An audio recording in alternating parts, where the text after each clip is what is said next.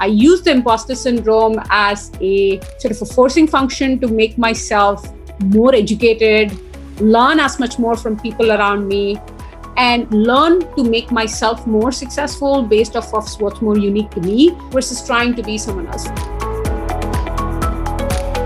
That's Kamakshi Sivaramakrishnan, previously the CEO and co-founder of Drawbridge.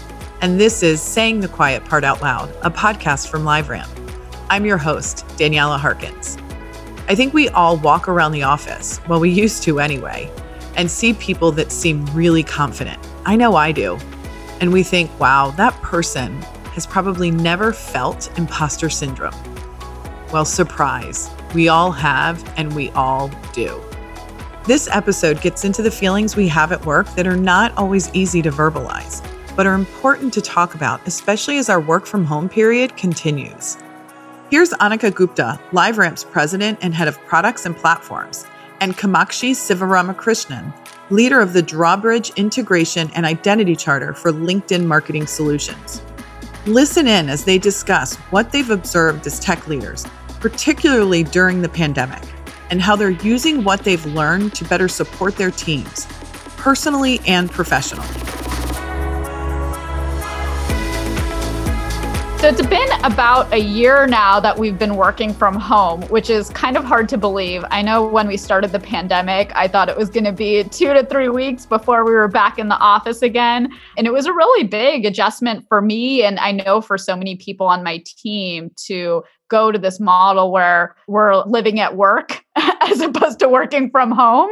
Kamakshi, what are some of the insights that you've had around the challenges of managing teams from work from home, as well as some of the things that you've learned about how to help on a more personal side, as well as for your teams, how to help them be successful in this work from home model? Honestly, I'll just go out there and say it's been more challenging than obviously most of us anticipated it to be. Yeah. And along the way, I think we're all coming out as better human beings and better people with a higher sense of empathy, not just in a professional context, but in a human context as well. And a few things that kind of stood out to me is how much I had internalized sort of the face-to-face interactions. It was such a normal part of our functioning and our behavior that adjusting to that in sort of the Zoom context basically resulted in so many mistakes. Instead of sort of having that face-to-face dynamic where you're able to read the body language, you're able to participate, you can lean in and people know that you're ready to speak, that dynamic has changed to a screen. So many times I've noticed both myself and when I see other participants, male or female, but tends to happen a little bit more around sort of, whether it's a female PM, female engineer, or whatever else it is, kind of finding your voice. For that matter, even a male engineer, male PM as well, finding your voice in these conversations where you're able to sort of be both an advocate, you're able to be heard. There were sort of so many of these things that I started observing, learning, and kind of adapting and adjusting. These were all really interesting things as far as sort of my experience over 2020 from a work perspective is concerned. Yeah, I couldn't agree more, especially in terms of finding your voice on these endless Zoom calls. I know the first couple of months of doing Zoom calls, it felt like everyone was always interrupting each other because you couldn't read that signal of when is someone ready to talk and how do you insert your voice. That's something that I've struggled with. One of the things that I've actually found that's made meetings way more productive and allowed more people to find their voice during especially big meetings is using the chat functionality. So we have at LiveRamp developed, not even purposefully, but I think it just kind of came about that we developed a culture where during meetings, people are having conversations using the chat and chatting everyone. And then what's really interesting is seeing the dynamic of how the person that's leading the discussion pulls out points from the chat to then highlight that as a broader discussion topic. And in that way, it's almost been easier to bring out different voices and have people be heard and make your points without feeling like you're constantly interrupting the flow of the conversation, which is already jilted over Zoom. That was actually something that I didn't even fully internalize and realize was happening until someone external to LiveRamp brought that to my attention about the way that we do our meetings and pointed out that practice. And I think that's been a really big boon for those who are less comfortable, like maybe verbally speaking out in meetings. Absolutely. As woman leader, do you feel a sense of responsibility yourself to be able to create more participation?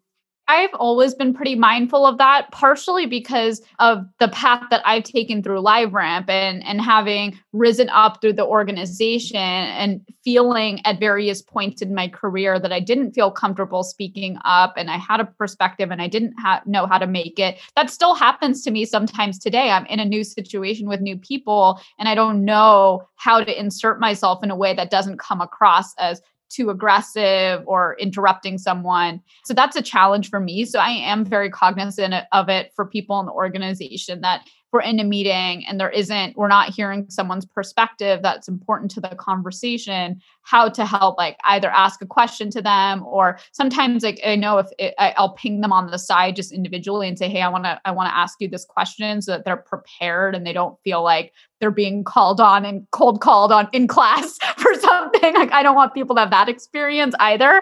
And so those are some of the tactics that I've used to try to bring out more people in the conversation. It is difficult. And I think it's difficult, especially when you haven't been thoughtful about right-sizing the participants for your meeting. You have way too many people in a conversation that actually should be much fewer, or you don't have enough people in the conversation that actually should be larger. It's made me a lot more cognizant of, do we have the right people in the meeting? Because we don't want to have 4 Zoom calls on the same topic. But also if you have too many people, it becomes like kind of untenable, even if you're fairly good at moderating conversations, to actually bring out all the perspectives in a productive way. What an important point about right-sizing meetings. I think this has made us more accountable to ourselves. Speaking of sort of your own career track, I've been so impressed. I've admired your rise within the ranks, be it at LiveRamp, both as a private company, now as a public company, sort of your peer set, your executive team. The dynamics there are so interesting. I've had an opportunity to observe it from the outside. I now have an opportunity to observe it as a board member. Yeah, it's interesting. For my entire time working at LiveRamp, I've had a different sets of peers, leaders that I've reported to, leaders that I've worked with, both within LiveRamp and then when LiveRamp was within the broader Axiom. And I think what I've come to learn is figuring out how to connect with people that are very different than me, different in their upbringing, different in their stage of life, different in their career experiences. And it's really made me reflect time and time again when I start working with new people, trying to think about like, what can I learn from all of these people that I'm working with? And not only like, what can I learn, but like, what do I bring to the table? Because it's so easy to get intimidated when I'm the youngest person in the room and the least experienced person in the room to think that there isn't something that I have to offer to the conversation, to the relationship, or to the project that we're working on. And I think a big part of me going on this journey has been doing a lot of self-reflection and recognizing that there is value that I bring, even in situations where I feel imposter syndrome, which everyone feels. And even in a situation where I am like the youngest or least experienced person. So I think that's been a great learning. And then also looking at other people that are different and saying, hey, what can I learn from this person? There is always something that I can learn, whether it's a peer, whether it's someone that reports to me in the organization, whether it's someone who reports to one of my peers, whether it's someone that I report to. There's always something to learn from the experiences of other people, and really valuing that and having the curiosity to understand and to ask the questions about their experiences has been a great way for me to build those relationships and connections with people very different from me. I mean, you are the trusted voice for your team, Scott, your LiveRamp CEO, insofar as the voice of technology, the voice of product. And it's amazing that on a relative basis, Scott has many years ahead of you from a professional career perspective. But the kind of conviction and contributions that you've made to the success of the company gives you a seat at the table that you are the deciding voice in these key aspects around product, technology, strategy, customer success. It's amazing like how you have done that. I hope that people who are listening to our conversation are able to take like learning tips from you. And so you talked about imposter syndrome, and when we all feel it, I hope that we learn that, look, these are normal things or normal feelings that many of us go through. We should not let it drag us down as we kind of, continue to further in our careers. And I myself also take lessons from how you have found your voice. You bring in something that's very unique that others don't have, and finding a voice around that and courage around that is the platform that you stand on. So great to hear that. Thank you. I feel similar admiration for you. And I was curious if you could actually share a time where you felt imposter syndrome and how you overcame that, and then tying that back into mentorship. Like, how have you coached various people on your teams to work through their imposter syndrome? I think my experience of imposter syndrome has been kind of interesting. I'm sure you can relate to this, the entrepreneurial background that both of us share. Yeah. Along the way of building the company that I founded, Drawbridge, I had to take on the role of a founder, a CEO, a leader, understanding the value of technology from a market perspective. What does it take to make a business sort of successful? There are sometimes as technologists, we tend to kind of over-index on the technology aspects and understanding sort of the right balance of technology and product market fit and business success. I obviously have a learning curve, and to be honest, I'm still a student of the industry. But earlier on, my learning curve was steeper, and the expectations of where I had to be was higher on a relative basis. So I would feel some pretty strong imposter syndrome when I was in a room full of fellow CEOs, whether they are from the same industry or competitors. And arguably, many times in many of these instances, we were a fledgling startup. So in many instances, these companies, these CEOs, these leaders had sort of quote unquote more experience insofar as having built the company, built the industry, and kind of what it takes to kind of make products and markets successful. So when I tried to find my voice here, I had a fair amount of learning to do as well, and sort of the imposter syndrome that came along with that. That actually, to your point, the comment that you made earlier, I used the imposter syndrome as a sort of a forcing function to make myself more educated, learn as much more from people around me, and not try to be another person, but learn to make myself more successful based off of what's more unique to me. For example, like we both know Scott Howe very well. I mean, Scott, the CEO of LiveRamp, he's a very compelling figure. When he stands on stage and he gives perspectives on the industry and the market, it's both inspiring, it's very educational. Now, I have to find my own voice in doing that by learning from the ways in which he pattern recognizes, he connects the dots, and the experience he brings to the industry. But I stand on my own sort of platform and strength is how I connect the dots of technology and product to build something that's unique. Learning from Scott to kind of find my own voice, to be able to be unique in myself and kind of make an impact. That's how I approach the problem. And I think it helped me, certainly. And I certainly resonated with what you said along the way there as well. Yeah, I think you bring up a really interesting point in that there is actually a power in imposter syndrome that I think is not fully recognized, which is that it does force you into this mindset of thinking about how do you learn? How do you get better? And often, like where people trip up is that they're not humble enough to recognize that they have something to learn, or they don't approach a situation that maybe they have encountered before with a beginner's mindset. And actually, like you feel that this imposter syndrome, I love the way you talked about turning that around and using it for learning, because I think that's such a powerful point.